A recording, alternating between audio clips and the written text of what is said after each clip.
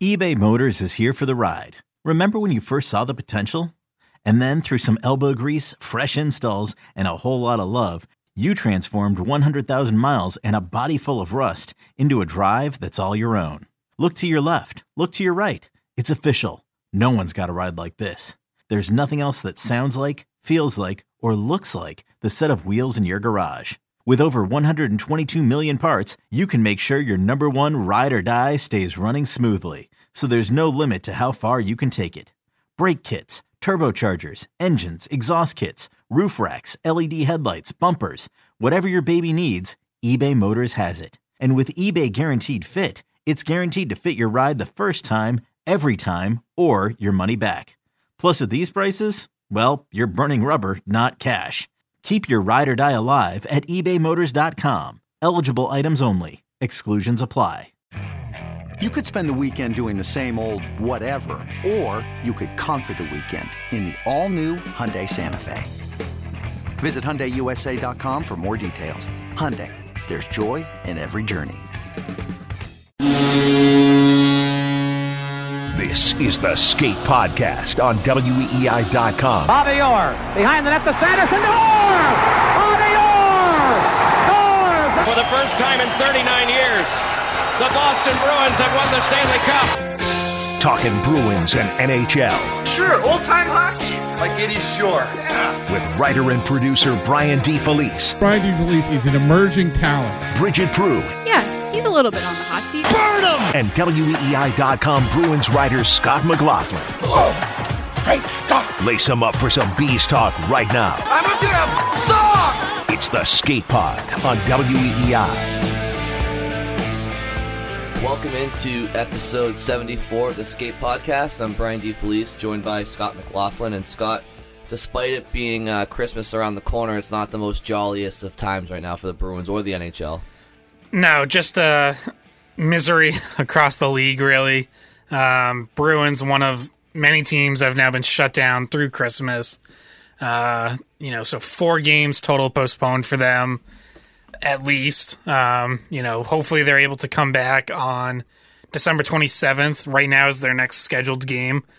Hopefully everything's in the clear and they're actually able to play then. But as we've seen over this past week, everything can change in a second. You can think things are okay and then they get worse. And so Bruins were supposed to be up in Canada over the weekend. Games in Montreal and Ottawa. Bridget and I were supposed to be up in Montreal. Obviously those games were postponed. No trip to Canada, no poutine in Montreal for us, no stops at Vermont breweries on the way. Gotta find some other Christmas gifts now for some people. But it sucks. They also had games against, Colorado and who was their other game this week? They got postponed. But anyways. Carolina? Yeah, Carolina. So 4 postponed total. And as of right now, so as we're recording this Monday afternoon, Bruins still have 9 players and 2 staff members in COVID protocol.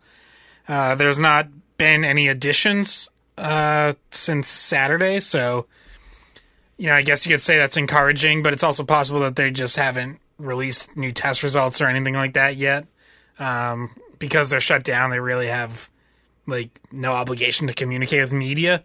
I've noticed that the Calgary Flames have been tweeting out every day, that they've had no new cases.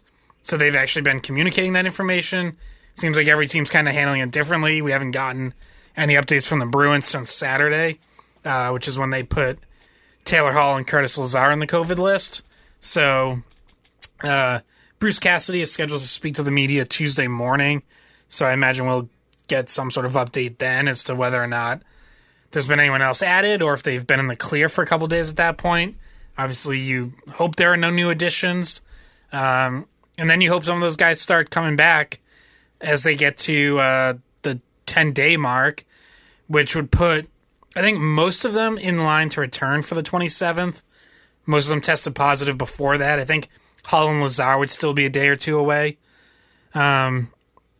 But then there's a whole other interesting issue, big issue, which is traveling back and forth to Canada and the U.S. because the NHL shut down cross-border travel altogether through Christmas, and we're going to have to see how that ends up getting resolved and what the solution is there, because the Bruins' second game after Christmas on December 29th is back in Ottawa, where they just had a trip canceled. They're scheduled to have a game there again on the 29th, so we're going to have to see how that situation goes and whether they're able to cross the border or, what happens there. The NHL, obviously, in a much different situation than other leagues where we've seen teams move out of Canada for a stretch of the season and just play games in the U.S. You can't do that when you have 8 teams in Canada across the league, or 7 or whatever it is. But, that's why you had to have the Canadian division last year to just keep everyone in their own country. So NHL has to figure that out, and we'll see if it's figured out by the 29th when the Bruins are supposed to go back to Canada. Yeah. I mean, it does suck because last year, I think everybody involved did the best that they could, given the circumstances, to have a season. And, so then towards the end of the year, you start to get some fans here and there. And then, again, the Stanley Cup Finals, you had Tampa Bay playing in front of 18,000 at home, and then you had Montreal playing in front of like 2,500. So it was that Stanley Cup Finals kind of just like was a microcosm of how weird last year was, but you still respected like how everybody did their best. And then this year starts off and it's pretty normal, like all things considered, right? Everybody's at max capacity in the arenas, and players, they're it was more normal for them. And all of a sudden, the last 3 weeks now, this new variant of COVID, which, all things considered is supposed to be, a lot more mild than what was COVID, the first strand of COVID when it first came into society. So that's a good thing, right? Like, the difference between now and then, like, when COVID first started in late winter, early spring of 2020, and even last season, was that if you contracted the virus, it was a little bit more severe, and it was also a little bit more unknown. Whereas now with this new strand, if the number of cases is somewhat similar to what it was before, that doesn't necessarily mean it's back to how it was before, because I think that player safety getting it and giving it's a little bit more of a mild. It's from what I hear, it's a lot more of a mild strain, and from what I read, but that doesn't mean that like they can be careless with how they move forward. And so the league, if you look at how things have gone on in the last couple of weeks, they're just making it up on the fly, kind of, sort of. I mean, you have some teams get games postponed, some teams don't. Some teams have to play with 17 skaters, like the Bruins did on Long Island. Some arenas, like the Senators, they had to reduce capacity. Now, granted, to the naked eye, watching on TV, you wouldn't know that because they're always half capacity. But the league's just kind of making it up as they go, it seems like. And up until a few days ago, when they, I think, for the most part, kind of shut the league down through Christmas, right? Am I wrong about that? There's like a handful of games left to be played this week that are still on as of Monday afternoon. But even Monday, we got a few more cancellations. Like, this is a little bit of an aside, but I thought I was being really smart in my fantasy hockey league, because I'm looking for like advantages. I'm like, okay, who's actually playing this week? Like, are there guys I can pick up and get a couple extra games in here and there over my opponent? So I see that Buffalo still has 2 games scheduled, and Buffalo's goalie, Ukko-Pekka Luukkonen, has been playing really well recently. Say that 5 times fast. Right. And they're playing Columbus, so I'm like, even though he's on Buffalo, like, he might get a win out of these couple games. They have 2 games against Columbus. Yeah. So I pick him up. And, I think I'm smart. Like, I think I just made a nice little sneaky, wise move. And then, like, around 1 o'clock, Buffalo's 2 games against Columbus get canceled because now the Blue Jackets have their own COVID outbreak. And it's like, all right. And then I think Pittsburgh, Philly got postponed today as well. So it's like, every few hours there's another one. Yeah. So we'll probably be down to like 1 or 2 games before Christmas by the time this is said and done. Yeah.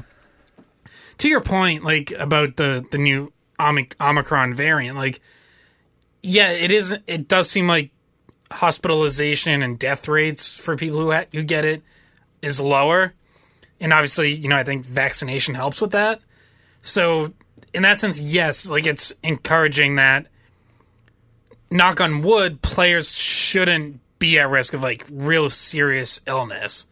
The problem is like I think the NHL and in other leagues and businesses, really anyone, is just spooked by like the number of cases just skyrocketing again. It is a more contagious variant. Yeah, it is more contagious. So I think, the early signs, the early returns on what happens and how players come through it are relatively encouraging, but like they don't want to just plow full steam ahead and then a month from now it's, oh crap, this is lingering with some guys and it's, a little worse than we thought. And yeah, maybe they're not ending up in the hospital, but they're short of breath for months afterwards. Like they just don't know. And a lot of people don't know. Like this variant kind of, I think has blindsided everyone all the way up to like national governments like around the world. So see, that confuses me though, because, I feel like it's been well documented that like the virus is going to continue to mutate. Yes. Just like any other virus. So, when everybody got their first, or I should say most people, I don't think everybody's vaccinated, but most people in society are vaccinated.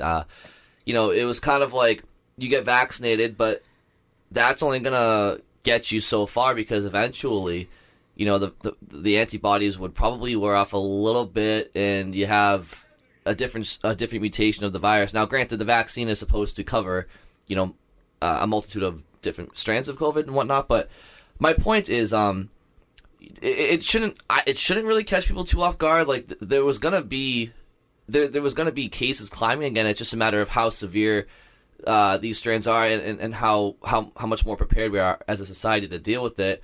And don't forget, like a lot of people, honestly, I feel like it's got to be in the high 90s, the percentage of people that are either double vaccinated / booster shot / just have the natural antibodies from getting COVID. Like it's just, we're also at a different not in point. the U.S. unfortunately. We're on the, what is that when it comes number? to like first world countries, we're in the lower end in terms of percentage vaccinated. Like I think we're still around like 60-something%. But my point is, like, even if it's not being vaccinated, it could be just antibodies from getting COVID itself. Like my point is like the whole like herd immunity thing. Like we've tried as a society to like do the best we can, but it's still gonna creep up on us. So I just, it's like one of those things. It's like this virus is gonna have to run its course no matter what precautions us as a society take or the league, and it's just like.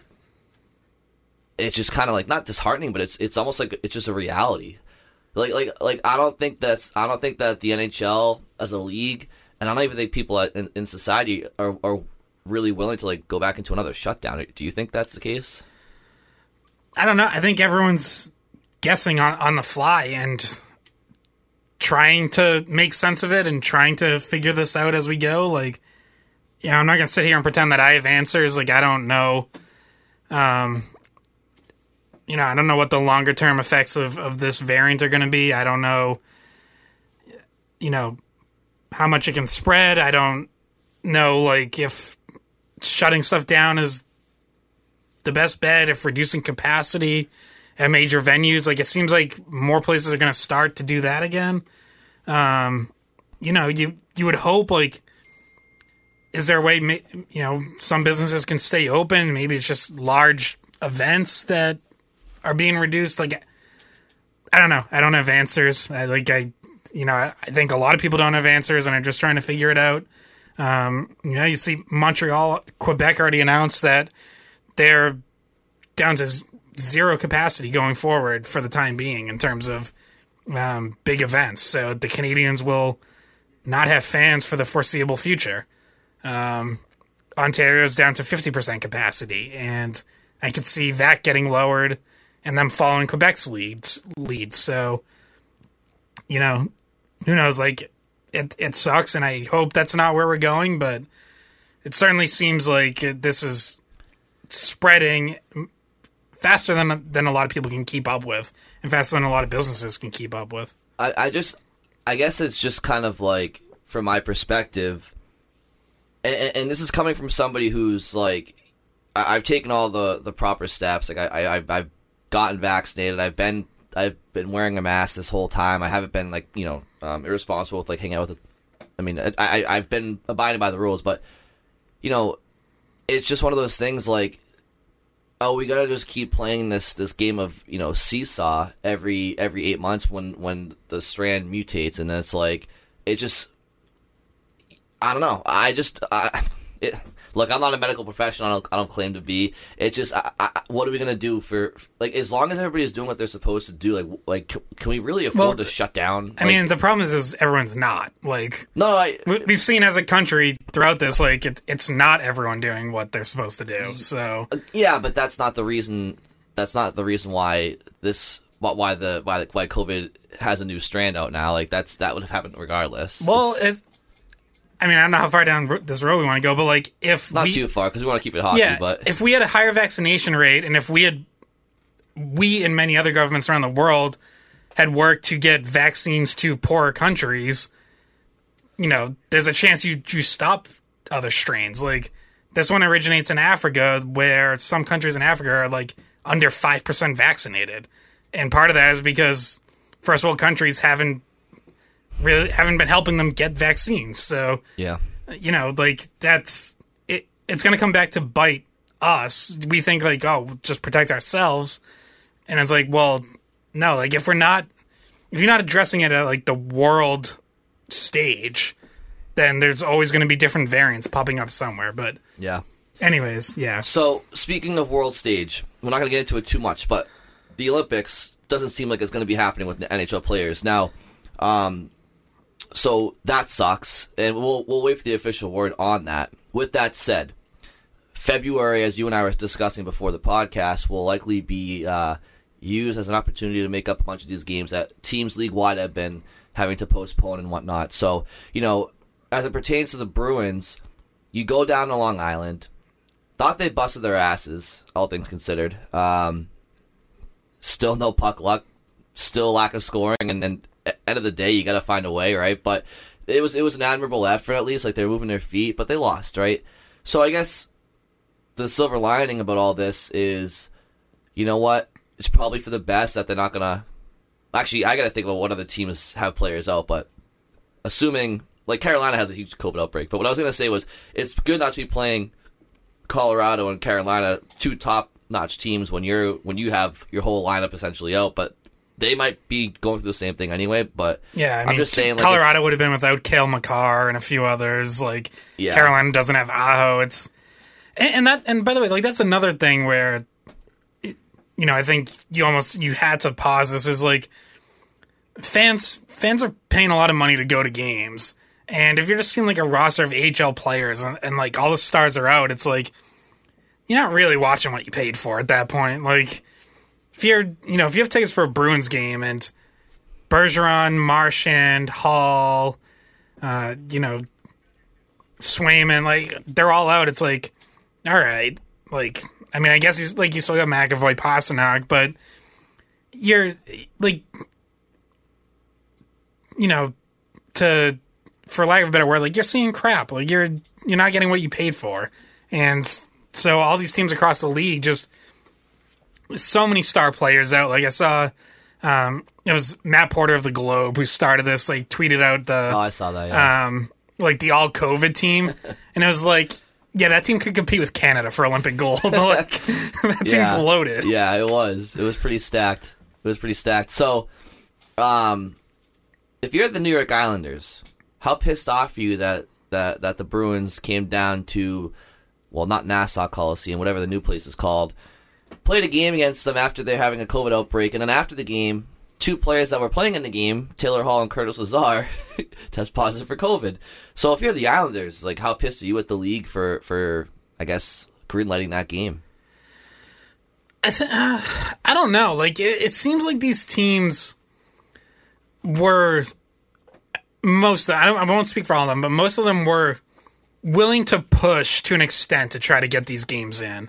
And I think even the Bruins fall in that group, because we talked to Don Sweeney on Saturday, and he was asked, like, do you think the league made a mistake? Because on Thursday, leading up to that game, the Bruins put 4 players on the COVID list that day. There were 3 that morning, and then Oscar Steen had an inconclusive test at first, actually traveled with the team to New York, and then came back as confirmed positive that afternoon after he'd already traveled with the team. So, like, that's the kind of thing where, like, last year that would have been instantly shut down, like, games off. This year, you know, with players vaccinated and symptoms relatively mild across the board, like, they tried to power through, and they're like, okay, well, you still have, even though you're going to be one player short of a full roster, you still have enough to play. And Don Sweeney said he thought the league made the right decision.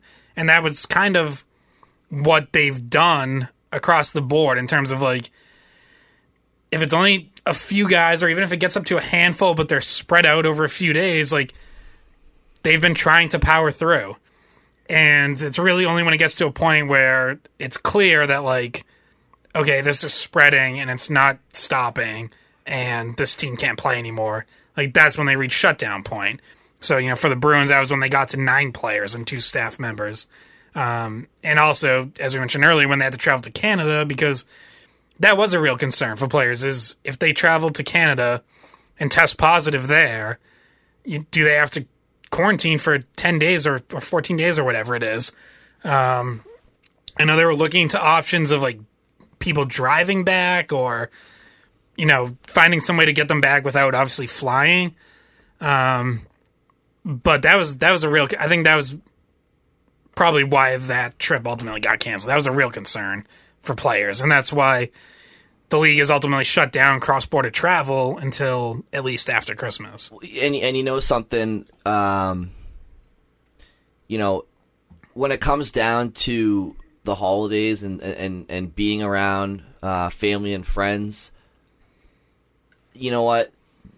The league absolutely made the right call shutting this down, because, you know, you have so many players just catching this like wildfire, because, like we talked about it, we think this strand is a little bit more contagious, whether or not it's as severe, which we don't think it is, but, you know, it's still nothing to sneeze at.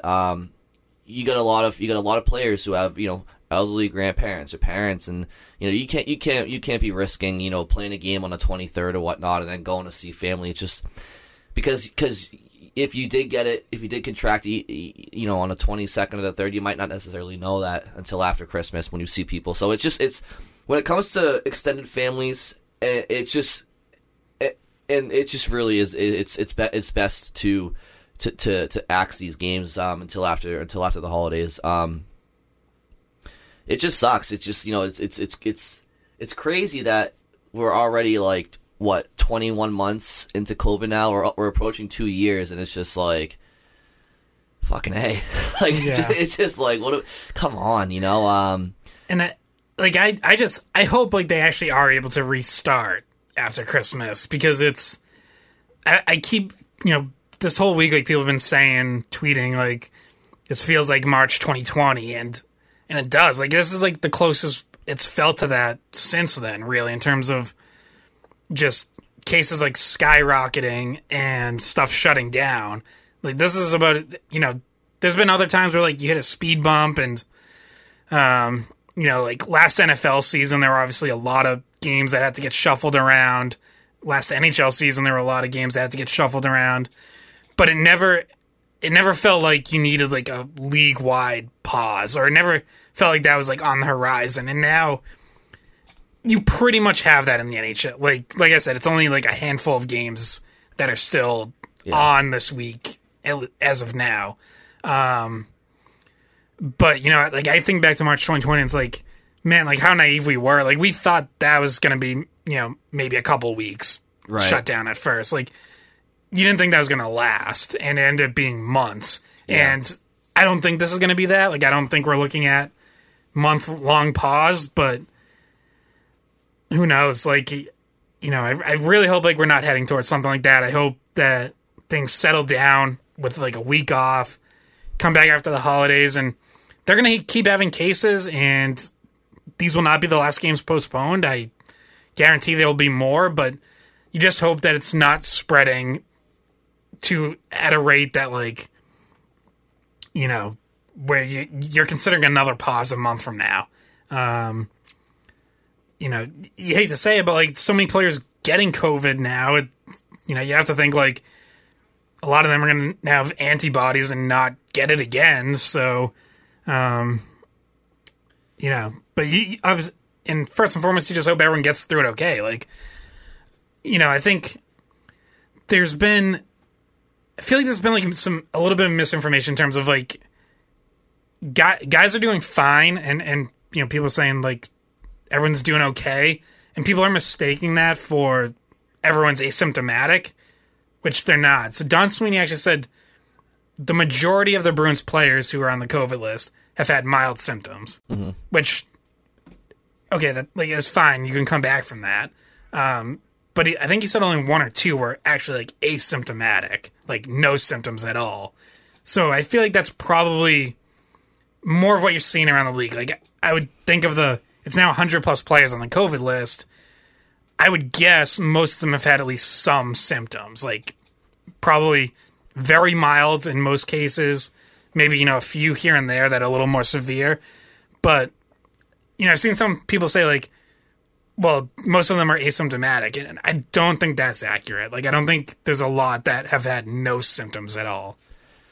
Yeah, and I think the biggest difference between like right now and March of 2020 is, I mean, granted, there's still a lot of information that, like, we're still kind of, learning on the fly. But back in March of 20, it was kind of like, I mean, it was so out of the blue, for most of society. Like, we had no idea what it was.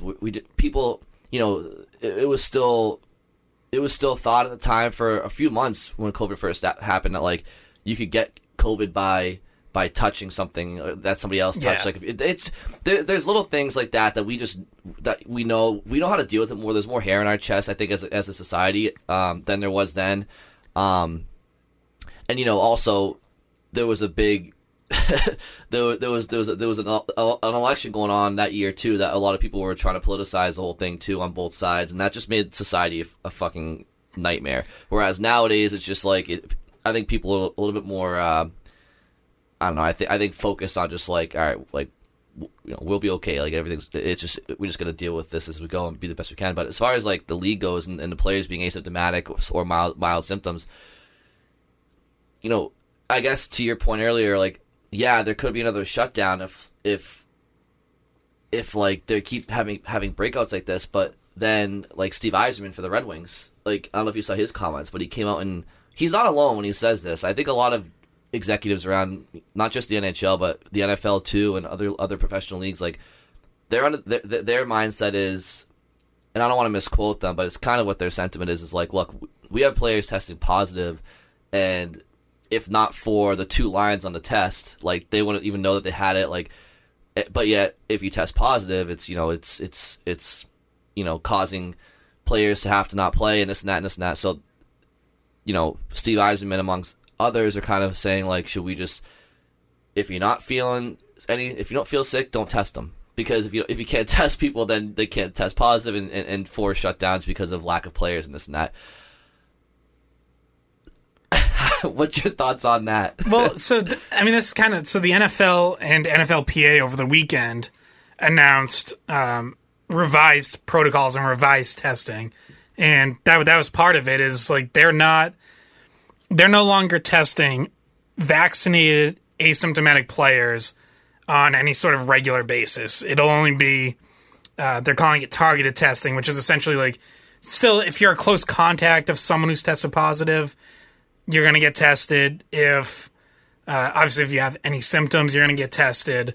But otherwise, like, they're not going to test vaccinated asymptomatic players, which, I've seen like some debate around this, and it's like, well, the NFL in that case is clearly just, they're looking out for their bottom line, right? They want games to be played, and they want as many star players on the field as possible. They don't want these situations like this week where they've had multiple games rescheduled, and some teams have like 20 plus players in COVID protocol. A couple teams are down like their starting quarterback or other star players, and like they don't want that. So they want anything that's going to keep more players on the field.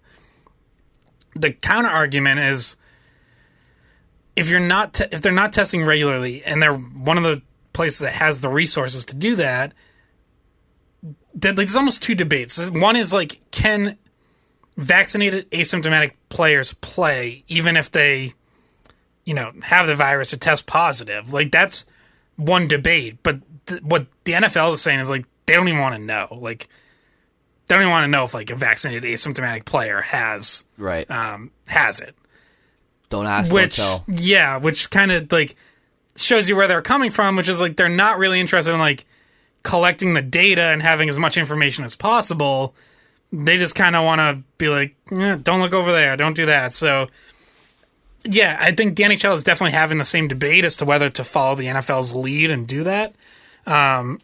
But that is a business decision. That is more about keeping games on and keeping players on the ice. That is not about stopping the spread of the virus, because it doesn't do that. Because we know asymptomatic people can still spread it. So if you're not going to test asymptomatic people, like, you're not actually doing the most that you can to mitigate the spread. So that's, that's the choice that you're making there, is you're putting business over spread mitigation. Yeah, and I think that's it's funny you bring that up, because it's the leagues showing their true colors, and it's not like,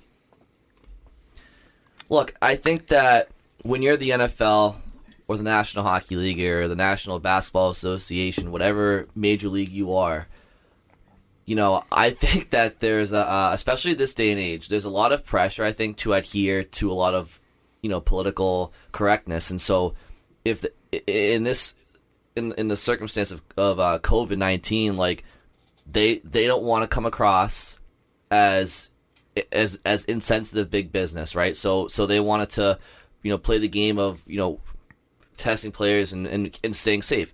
And look, there was probably validity to that, but to what you said, the fact of the matter is, these are like corporate businesses, and like it's business. They got to make money. They're not the morality police. And I think that, like, for fans who think that if fans want to look up to these leagues, like, oh, they're looking out for the health of their players and society, that's not true.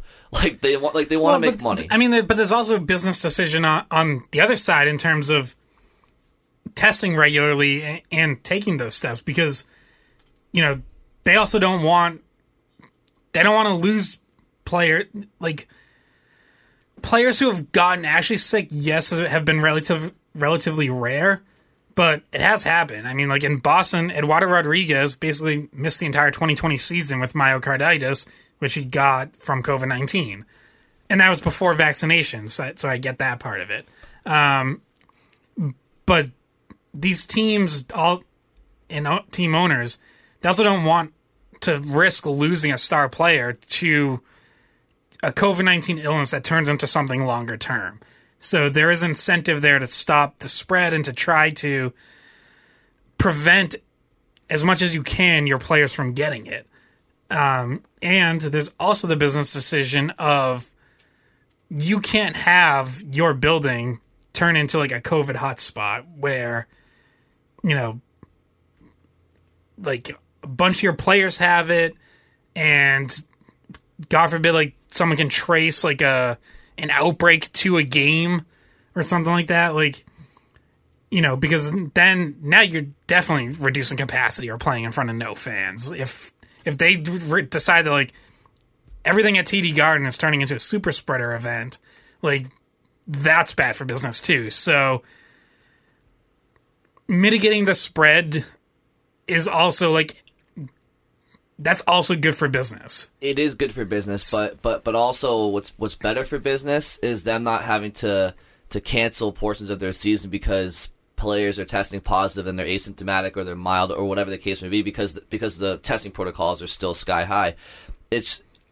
What you said is true. I just think that, if what you said is truly most important to them, they would not. No league would try to limit the testing, because I just don't think they would. I think that, like in the NHL, for example, like the Detroit Red Wings, like Steve Yzerman, right?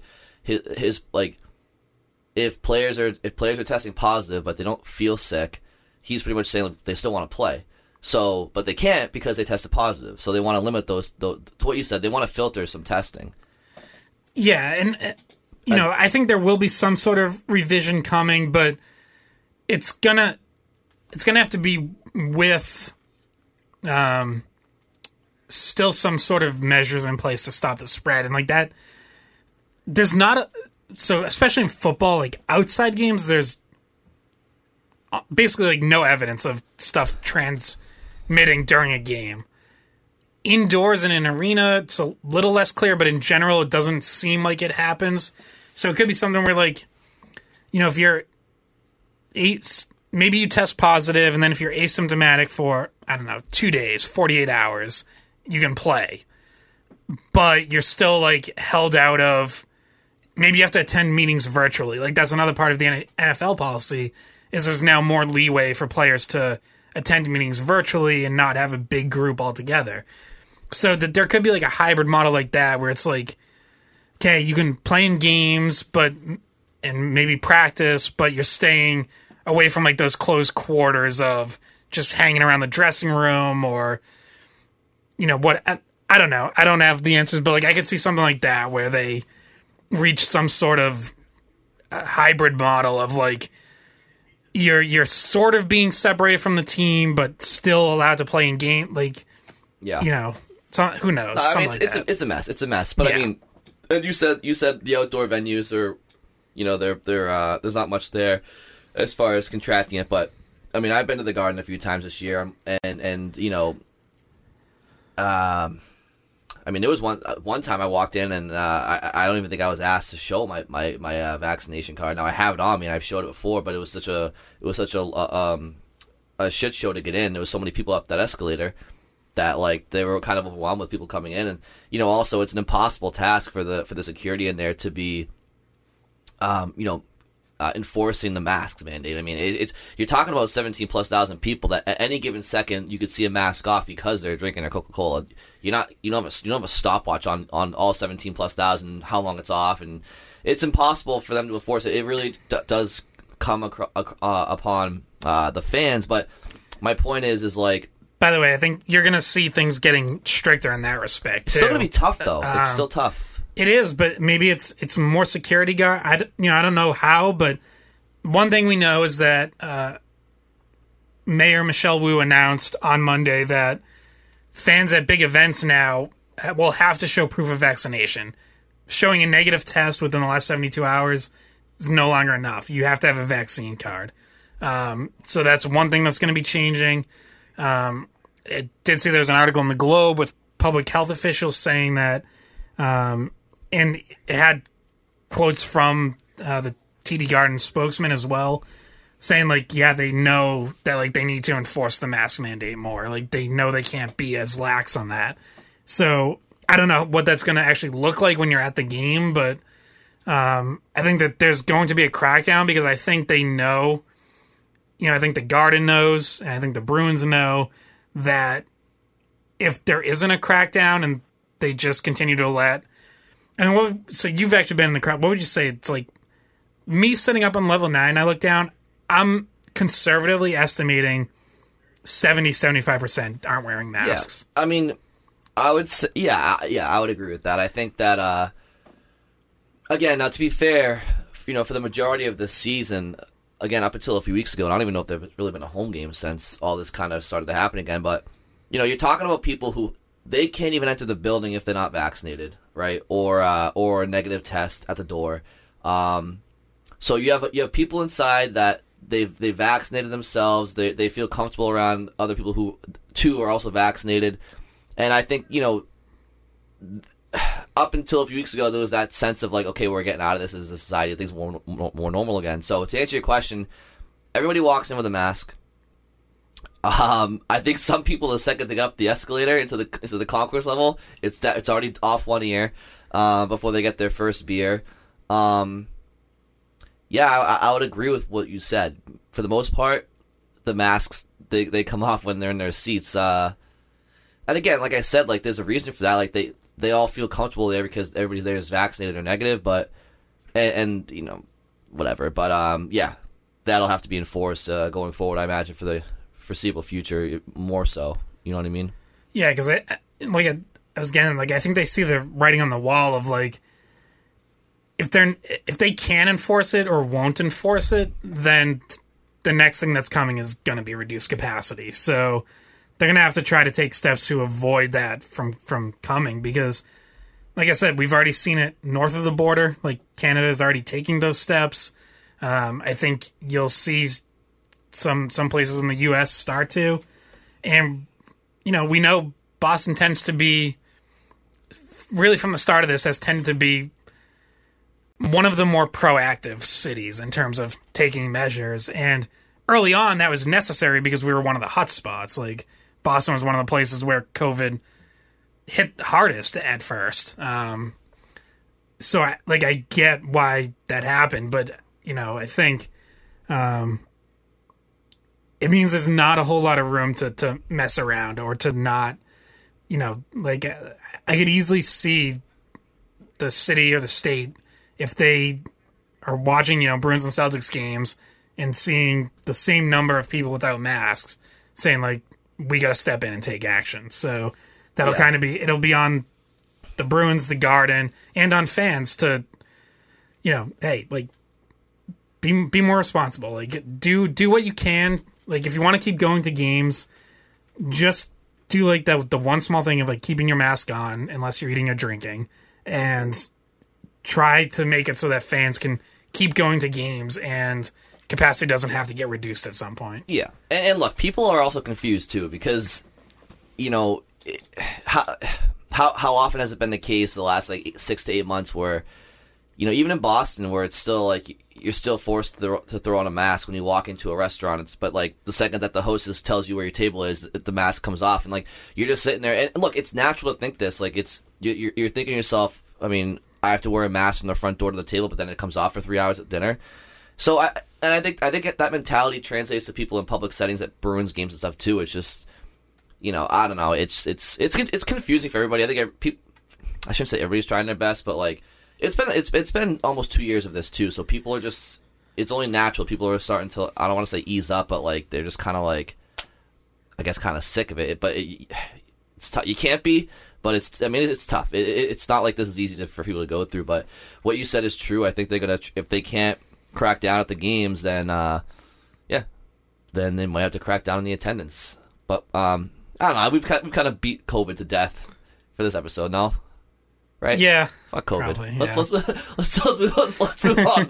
Let's move on to the boys in black and gold, huh? But where did you want to go with this? Did you want to touch upon your Christmas list now, or do you want to get to that afterwards, or was there anything before that? No, yeah. So I'm working for something for WEI.com. I'm basically just a Christmas list for the Bruins. What do they want coming back from this break? What do they want to see after Christmas? So, I think like obvious first one is just health and getting back to full strength. Like, actually get these guys back when they're supposed to be back. Don't have anything lingering. Don't have more spread afterwards. So that's an obvious one. And then I think a second one is like some schedule relief, and the NHL, again, it's not quite official that they're not going to the Olympics, but certainly seems like that announcement is coming at some point this week. That's going to open up February, and I know there's going to be complications with like buildings already had stuff scheduled. Like, I think the Garden has like a 10-day Disney on Ice run. So like there's 10 days you're not playing. Anybody that can play center on Disney on Ice? I know, you can find your next call-ups there. But yeah, like at least get some games in during that stretch, and so we'll see if the NHL can make up all that they need to make up during February if they're not going to the Olympics, or do you end up extending the season on the back end? But the Bruins' second half schedule, or I really should say post-Christmas schedule, post-Olympic break schedule, was already crazy. I think it was like 33 games in the last 65 days after the Olympics. So now you add in at least 4 makeup games that you have to get in somewhere. And, if you're not adding them into that stretch in February, I don't know where you're adding them in, because like you can't have guys playing 4 games in 5 days. So hopefully just give them some relief. Get those games in February, spread them out. That can be almost like a mini break recuperation period. And then get ready for that stretch run, which is still going to be crazy no matter what. It's still going to be a lot of games in March and April. So that was one thing that, first and foremost has to get figured out. It's just like, when are they going to make these games up, and is it going to, can it ease up their schedule at all? Yeah. It just makes the first month of their schedule that was planned that way by the league just all the more asinine. Just ridiculous. I mean, seriously. I think it's like, you think back to how the season started. Your season's starting 5 days after everybody else opened up. And then you have another 5 days off. It's like, and then you play 3 games, and then you have another 5. Like, it was so idiotic the way the NHL did this, and clearly they left themselves no room for error if something, God forbid, during a pandemic came up, and caused further, like we're seeing right now. So it's just, God, the league is idiotic sometimes. I would say, Scott, if I were writing that column for you, I would say the Bruins for Christmas, they're looking for an identity. I think for reasons I just kind of brought up, like, this has been such a strange Bruins season. If I'm being totally honest, it's probably one of the least captivating, least exciting seasons I've seen in quite some time.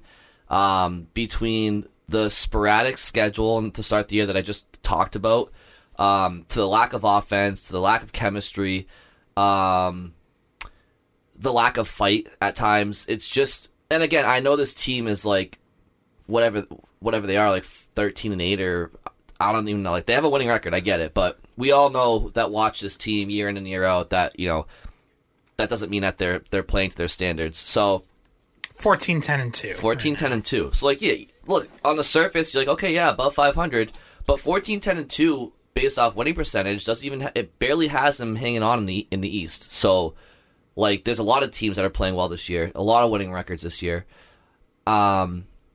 So I think the Bruins need to find an identity. For all the reasons I just said, they haven't found it. There's been a couple of games here and there where you sit there and say to yourselves, like, all right, boys, that's you played well tonight. But between, David Pastrnak has not been himself this year, and rightfully so. I understand what he went through in the offseason. I'm just from a hockey perspective, I'm just stating that because it's just true. Taylor Hall has not played to his ceiling this year. Craig Smith has like 2 goals, and I think he's been in and out of the lineup with injury, so he hasn't really been himself. You had no David Krejci going into the year. You had no Tuukka Rask, so you're already kind of battling uphill looking for some identity. Bergeron and Martian, they're playing great, but they need help. And to boot, you have an incomplete lineup. Like, you need that second line center. You have a player, Jake DeBrusk, who is playing in your team every single night, and he has made it known he wants out. So it's just this team is like there's literally no identity. If they need anything for Christmas, it's an identity. How do you get that? Well, first and foremost, you have to get back to health, which was what you said. And then I truly don't believe. And Fluto said last week, and I think he's probably right. I don't know, because of the personal issues that Pastrnak went through this last summer, losing his child. That's like I just don't. From a hockey perspective, I don't see how he can be what he was in prior seasons, just on a human level. Like that's devastating what he went through, and I think that everybody understands that that's what he's going through. But for Taylor Hall, I don't see Taylor Hall getting to his ceiling this year unless he has like solid line mates, and that starts with that second line center. Can they get a third line winger as well? Can they get an additional top 4 defenseman at the deadline? I don't know. Without giving up the farm for them, and they don't even have a great farm. But I don't know. I don't think their identity can truly start until they really get the personnel situated on this team, which might not be until frickin' April or end of when's the deadline? Trade deadline. And end of March, like March 20 something or other. Yeah. It's not looking good for the Bruins this year. If I'm being totally honest, there's too much from a league's perspective. There's too much going against them with the schedule that they have. They just, like I said, they don't really have the depth. How are they going to get that depth? Like, you're going to give up first rounders, and then by the time like Bergeron does retire, you literally have fucking nothing left. Because we all saw Jack Studnicka's not. I don't even think Jack Studnicka is going to be. Grant, I understand I've wanted him in the lineup, but like, I don't know. I think his ceiling might just be a third line center in the National Hockey League. It's tough to tell. So like, I'm okay with parting him too, but I just don't know if the Stars are going to align for this team this year. There's too many question marks. Yeah, so that kind of touches on another thing I was going to say that they need or would want, rather, is some sort of injection of youth. Like, is there any young players, any prospect who can step up and contribute to this team this year? We got to look at a couple of them. That game against the Islanders, Studnicka and Frodin were both called up, played on the same line, and that line was really quiet and didn't do a whole lot. Now, if you want to say, like, okay, that's tough circumstances to get called up and thrown into that chaos, like, I get that, but it's also an opportunity. And I would say, especially Studnicka, who has not really made the most of his opportunities when he's been at the NHL level, and, is now up to 30-plus games in the NHL, which isn't nothing. And, yeah, they've been spread out, and there hasn't been that one long, consistent run, so I get that. But at some point, like, you've got to just impress in a small sample size and take a job. And, like, I would point to Jakub Zboril, another guy, by the way, that we've kind of, like, forgot about who was hurt. Well, you saw the news on him today, right? What was that? So, what's the gentleman's name out of Providence who reports for them? Mark Diver. Yeah. He said that Zboril got surgery on his knee. Yeah. So, I mean, we knew that was going to be at least a couple weeks anyways, so I think there's supposed to be some sort of update on him in early January. So, I don't know. I guess we'll see if that's surgery means it's longer term or if that was kind of planned anyways. Who knows? But who knows? But anyways, the point I was trying to make with Zboril is, like, that's someone who eventually got in the lineup because Mike Riley wasn't playing well and got healthy scratched and played well enough basically in 2 games to claim a lineup spot and to stay in.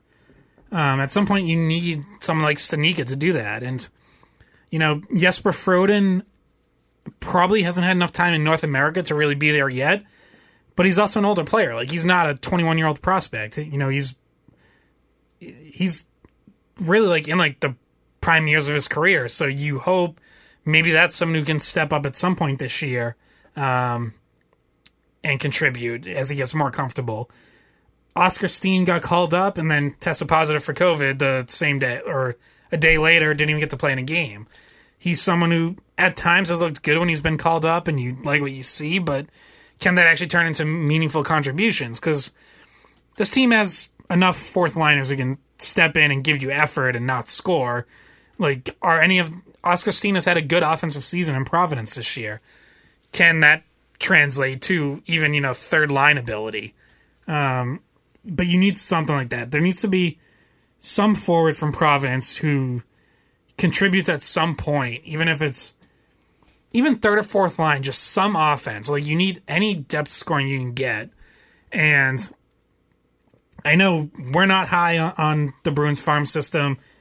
I don't think there's any reason to be high on it, but, like, if you don't have anyone who's ready to contribute at all, like, that is just, it's so damning. And it's like, man, like, you can't survive. Like, you can't expect to win with no one who is capable of stepping in and, like, contributing offense. You know what I think they should do now that I think about it? Because the state of the Boston Bruins as we speak currently, okay? The NHL roster is average. Right? We kind of agree on that? Yeah, I mean, it's top. Like, you still have the elite high end of your roster is something that a lot of teams would love to have. Mm-hmm. But yes, the rest of it is average to maybe even below average as you go down the depth chart. Right, so you balance that out, 1 through 20. Their NHL roster is average. Maybe slightly above average, and then could be even more above average with a good deadline. But right now, the state of the Boston Bruins, their NHL roster is average. Their AHL team is below average. Their farm system overall, their prospect system is below average. So, and it's not like they have any multiple first rounders coming up in the next draft from a trade in the past. Like they have all they have coming up is their own draft picks, right? Which is pretty standard unless you just are an idiot and just trade away future considerations for something, which they've done in the past. So NHL roster average, AHL team average, prospect system below average, draft pick collateral standard. What the hell has this team really done right in the last few years? You know what? That sounds like a troll statement. That's not what I meant to say. I'm just saying, how is this team set up to succeed going forward? They really aren't. So, the only thing they have going for them, truthfully, right now, contrary to, Mike Milbury's comments, is the fact that they still have Patrice Bergeron and Brad Marchand. So, because I don't think that their farm system is so great right now, I have no issue trading Jack Stanika. I have no issue trading anybody in Providence. I would like to protect Lysell and your next year's first rounder if possible. Anything else, I'm okay parting with. I'm okay parting with some young veteran roster players too.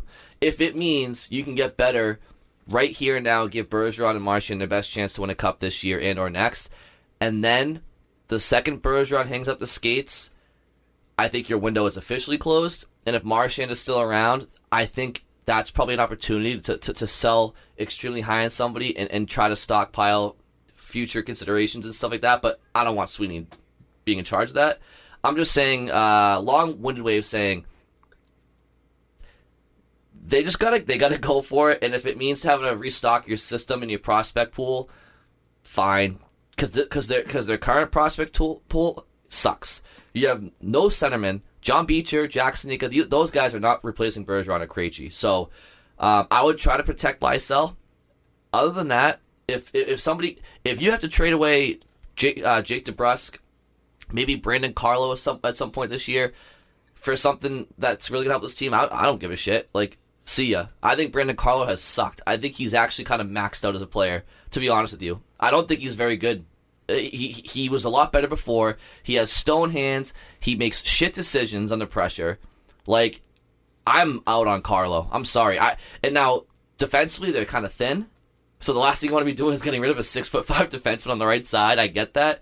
But what's he bringing to you right now besides probably a good kid in the locker room? Not much. Not much. Yeah, I think... He's expendable in my mind, 100%. I think he had started to have a couple good games. That's good for him. In that Western Canada road trip, and I mean, the whole team sucked this past week against Vegas and the Islanders. But yeah, I mean, the thing is if you were even going to consider trading Carlo, that window priority passed. Once you sign him to an extension, his value in a trade is not very high unless there's a team that's really high on him, because that's a lot of money. And I didn't hate the extension because I thought he'd be, your solid second pairing right side defenseman for the duration of that contract, basically. But yeah, he definitely needs to be better than he's been for most of this season. I just don't think I don't think he'd be kind of like a blue chip trade asset. I don't think teams would be high on him given his play and his contract. So, which speaks volumes about the player, because he's supposed to be in his prime. It's just he's supposed to be part of the young core with McAvoy and Pasternak. He wears an A, and I know I joke about it in the past, but the best thing he does is ice the puck, unless it's the penalty kill, in which case he can't get it out of his own zone. And for somebody who, and look, I like Brandon Carlo as a person, as a player for the most part, but the last season plus, he just hasn't been there. For his size, look, if you're listening to me right now and you think I'm being pessimistic and just being an asshole towards the kid, I promise you, watch him specifically going forward. For his size, he loses a lot of battles along the boards. He does the same thing that Boychuk and McQuaid used to do, which is just get out in the boards and eat it in your skates. The difference is those guys were just tougher and meaner, and they were able to do it better. But he cannot transition the puck. He goes for these 2-zone stretch passes all the time off the boards and ices it, and I don't know. Look, I'm just down on the player, and quite frankly, I don't search for players to be down on. If it's glaring, I'll bring him up. He's been glaringly bad. I mean, the Islanders game, first period, like, you're down a bunch of regulars. You get 17 skaters. You need somebody to step up, a young leader to step up. And in the first 5 minutes, he's got nobody on him, and he turns the puck right over in front of the Bruins bench. You see Cassidy and Sacco like throw their hands up in the air, leads right to a scoring chance. They don't score, and then 2 shifts later, he loses a puck battle behind the net, just panics and kicks it out to the front to Clutterbuck, and it's 1-0, and it ends up being like essentially the game winner. So he just needs to be better. And what you said is true, though, Scott. It's not really worth much, which sucks. Yeah. By the way, I find it interesting that so you mentioned those 2 turnovers, and we had the conversation last week going off, Greg Hill's report/non-report about Cassidy like getting on Grzelcyk. And when we talked to Fluto about that on last week's podcast, he mentioned, Cassidy does get on guys. Like, he didn't know about that example specifically. He hadn't heard anything.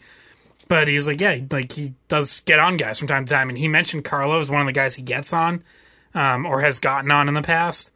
And then those 2 turnovers happen that next game.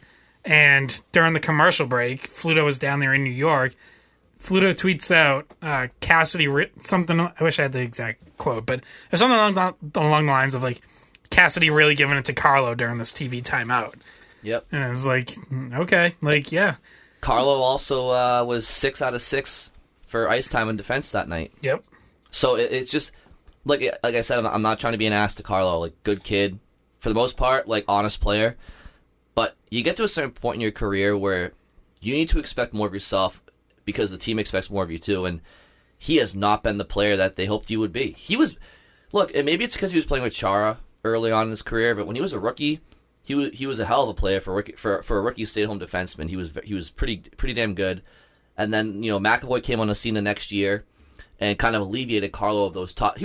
Carlo was a top pair defenseman for his rookie year with Chara. Now, granted, the team was not cup bound by any chance; they were like a bubble team, but. He's just, I said it before the year in our preview, like, I needed him to take a step up this year. He's taking a step back, if not 2. And so, like, when you look at the NHL roster, because if you want this team to go for it, like, because their farm system's not great, unless you're willing to give up, like, Lysell and first-round picks and this and that, like, who's really going to want Euro Vekanainen or Zach Senyshyn or Stanika? Maybe somebody might want Stanika, but, like, he'll be a package. You're going to have to probably part ways. To get good players in return, you got to give up players that you value. And I think that if they get to the deadline, like, you give away Carlo, yeah, on paper, like, your defense is now lacking, but I don't know. How much is it really lacking if he's not there? He hasn't been playing very well.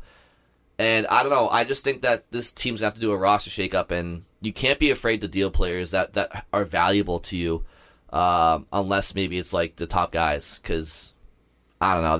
They're just stuck in neutral, and they only have themselves to blame for it. Honestly. Yeah, and that's like I've been saying for a while. Just hang around, just like be in playoff position, and they still are. They're still 8th in the Eastern Conference on points percentage, but like they're not getting into the top 3 in the division. Florida, Tampa, Toronto. Like, forget about it. You're not catching them, and now like they've even dropped pretty well behind Pittsburgh for the first wildcard spot. So right now, like, you're basically the 8th team, and I guess the only good news there is that, like, I don't have any faith in any of the teams chasing them. Your Detroit, Columbus, Philly, Islanders, like, I think all those teams are pretty garbage, and I don't really see any of them turning it around or turning it on. Like, Detroit has some good young players, but I don't think they're there. Columbus got off to a hot start and has really collapsed. So I feel like they're going to be a playoff team because at the very least they'll be able to tread water enough to like stay ahead of all those teams and be the 8th seed. But yeah, at some point you're going to need to decide if you're really going for it, because if you are, then yeah, you got to find a way to make additions at the trade deadline. And I know, we always say and it's proven to be true in the past, is if you're in the playoffs, you have a chance. But it just kind of sucks that you're at the point where you're the team that says, if we're in, we have a chance, and you're really just hoping that you get hot. You're hoping that one of your goalies gets hot and carries you. That's what you have to hope for, because you're not going to be real. I think probably in just about any playoff series, you're not going to be the best team on paper. No. Even if you do make a good addition at the trade deadline. So, I kind of feel like all you're going to be able to hope for this year is improve your team enough just to give yourselves a chance, give yourself some hope, and hope a goalie gets hot. That's about it. That's kind of where this team's at. But it's frustrating though, Scott, because it seems like everywhere you look, they shoot themselves in the foot. Besides Don Sweeney trading Anders Bjork in a second for Taylor Hall and Curtis Lazar, which at the time and still now, despite Hall's struggles, I mean, what are we talking about here? That's a massive win, right? But I think a third-round pick for Mike Riley was good too, and I know he's had his struggles this year, but I think that was a good trade, and I still think Riley will be solid in general. I'm not totally giving up on him just because he's had some tough games, but I think that was a good trade. Yeah, no, I have no issue with the Mike Riley trade, but here's a couple of things too where it's it's fair to second guess. And I don't think at the time anybody was sitting here criticizing him for these moves. But what's their biggest Achilles heel right now as a team? Well, I would say depth scoring. Okay.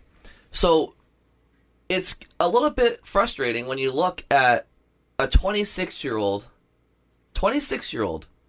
Andre Kasha with 8 goals this year for Toronto, And he was a highly skilled player in Anaheim, but he had bad injury luck. Fair, I get it. Okay, but I'm just saying, he's 26, capable of scoring 8 goals. Then you look at Danton Heinen. I also think Heinen's 25 or 26, right? 9 goals in Pittsburgh. That's 17 goals between those two guys, and those are two guys you essentially let go for nothing. I mean, you got Richie for Heinen, and you just let Kasha go for nothing. In free agency, right? So it's just you're lacking depth scoring, and those are two guys. Now, granted, I will say, if Danton Heinen and Andre Kasha were on this Boston Bruins team, I don't think Kasha would have 8 goals, and I don't think Heinen would have 9 goals. I think they would both be struggling to score like everybody else, because there's a lack of mojo here. Kasha's in Toronto playing with Matthews on the top power play unit. Heinen's in Pittsburgh playing on the second unit. So I just think that those players are in positions to succeed, but as players that if they're in the right spot can score. So is Boston just not a good spot for typical NHLers to succeed? What's the problem here? I mean, I think part of it probably does come back to the fact that the Bruins demand more defensively. That is always, while they open things up a little bit when they transition from Claude to Cassidy, for the most part, they've still been a defense-first team, and you have to take care of that first. And I think that does limit some guys. It's harder. It's one thing to have your Bergeron and Marchand on the top of the lineup who can play great defense and score a lot. It's harder to get that the more you move down the lineup.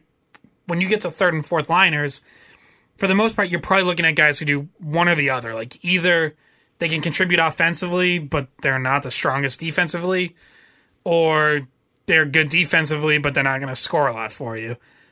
And that's one thing that I liked about Kasha when they made that trade was I thought he was both. His defensive analytics and everything were really good, and offensively he created a lot of chances.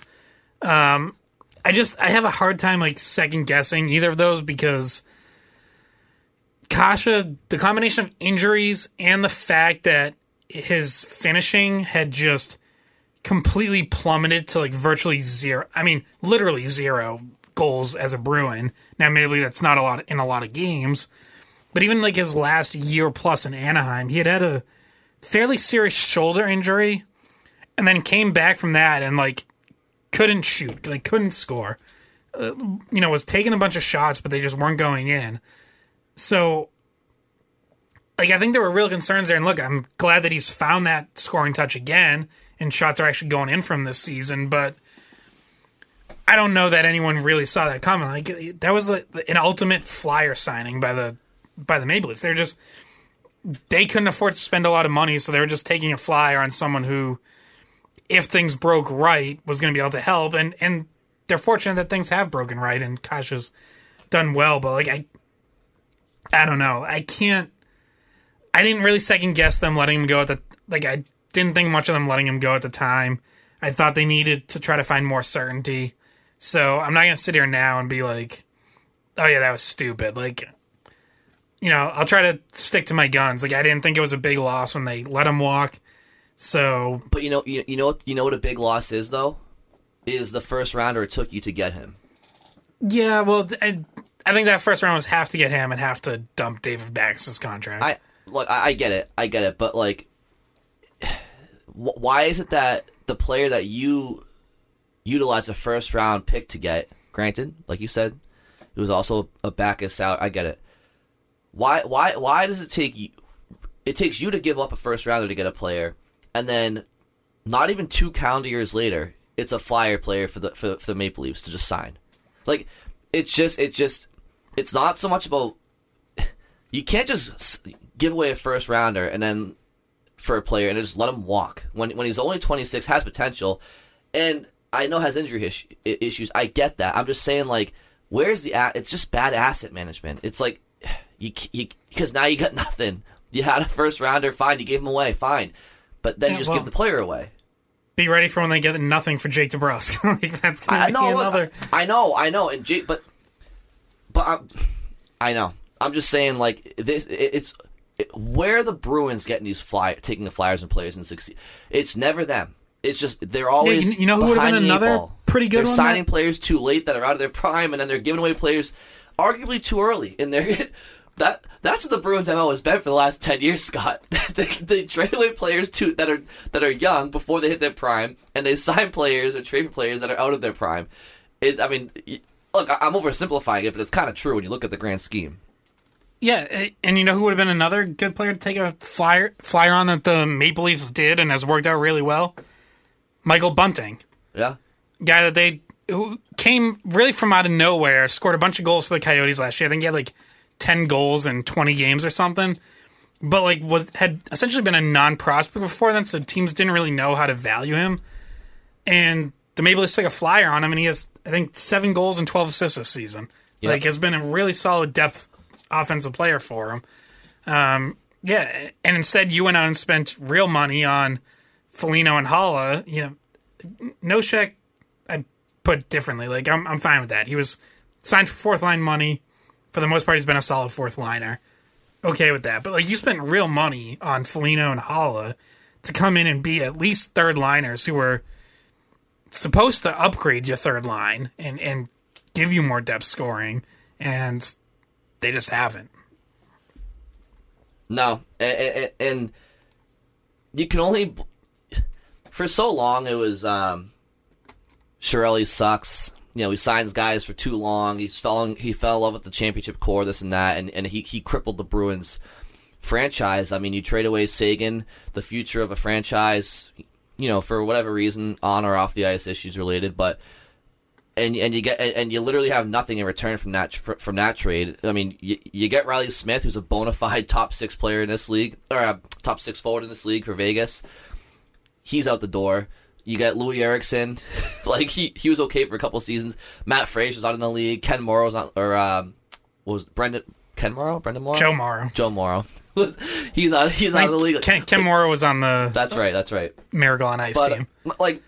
So you which is what the U.S. is going to need in this year's Olympics. Think about this. Now Tyler Seguin has fallen from. He is no longer a top X player in the league, but he was for quite some time. You trade him away.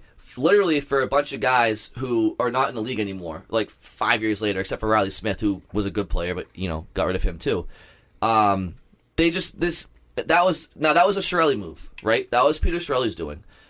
But Don Sweeney's had 6 years now to mold this team into what he envisioned it. It's for the first couple years, it was like, look, Don's been handed a shit situation. Like, Chiarelli kind of put them into mediocrity and whatever. Don needed a couple years. There were serious cap issues they had to get out of. Don had a few years to get, but now he's had 6 years, and it's like, well, where's the drafting developing?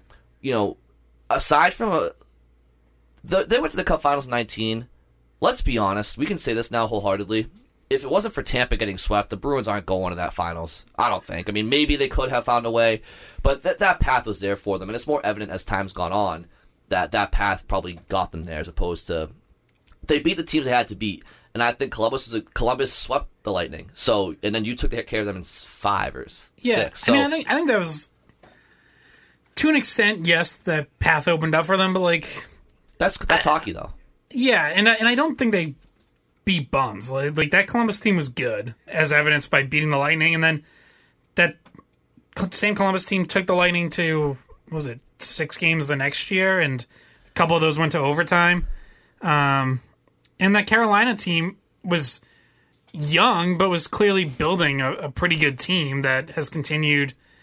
You know, it's clear that they had a good core that has continued to be good for them for the next few years since then. Agreed, but that season turned out to be the outlier, right? Because aside from that, it's been a first-round exit or second-round exit in Don Sweeney's tenure. So his teams have one time his teams have gone far. The other times it's second round at most or out, which is not like that's better than most teams in a given year. I'm just saying. And at the same time, though, there's no prospect system in place. There's no real direction for this team. I don't know. It's just we can do that. We can go in circles. I don't mean to just keep bashing, but like you got to at least see. I can't see what's next for this team, and that's why it's frustrating. Because if you're a cellar dweller or a cup contender, at least you know what the team's trying to do going forward. I don't know what this team's trying to do, and I don't know if I have the faith in the current brass to do it. I'll just say, I'll echo what you said earlier, I guess, as far as this year goes, stay in the hunt until the deadline and see what happens. But I'm kind of, without any games to really discuss, I got nothing really. That's partly why I'm just shitting on Carlo and others, but, like, I don't know. Yeah, I think that's about it, though. Like, there's not much else to talk about. Hopefully, we'll come back after Christmas. Hopefully, there'll be a couple games at that point. But World Juniors to watch too. Get to watch that'll be a fun tournament. And who knows? Maybe they'll drop the announcement that there'll be a World Cup of Hockey in the fall to make up for the lack of Olympic hockey probably this year. So we'll see on that. Other than that, you all set, Scott? Yep. All right. That wraps up the episode. Everybody enjoy your Christmas and have a good New Year.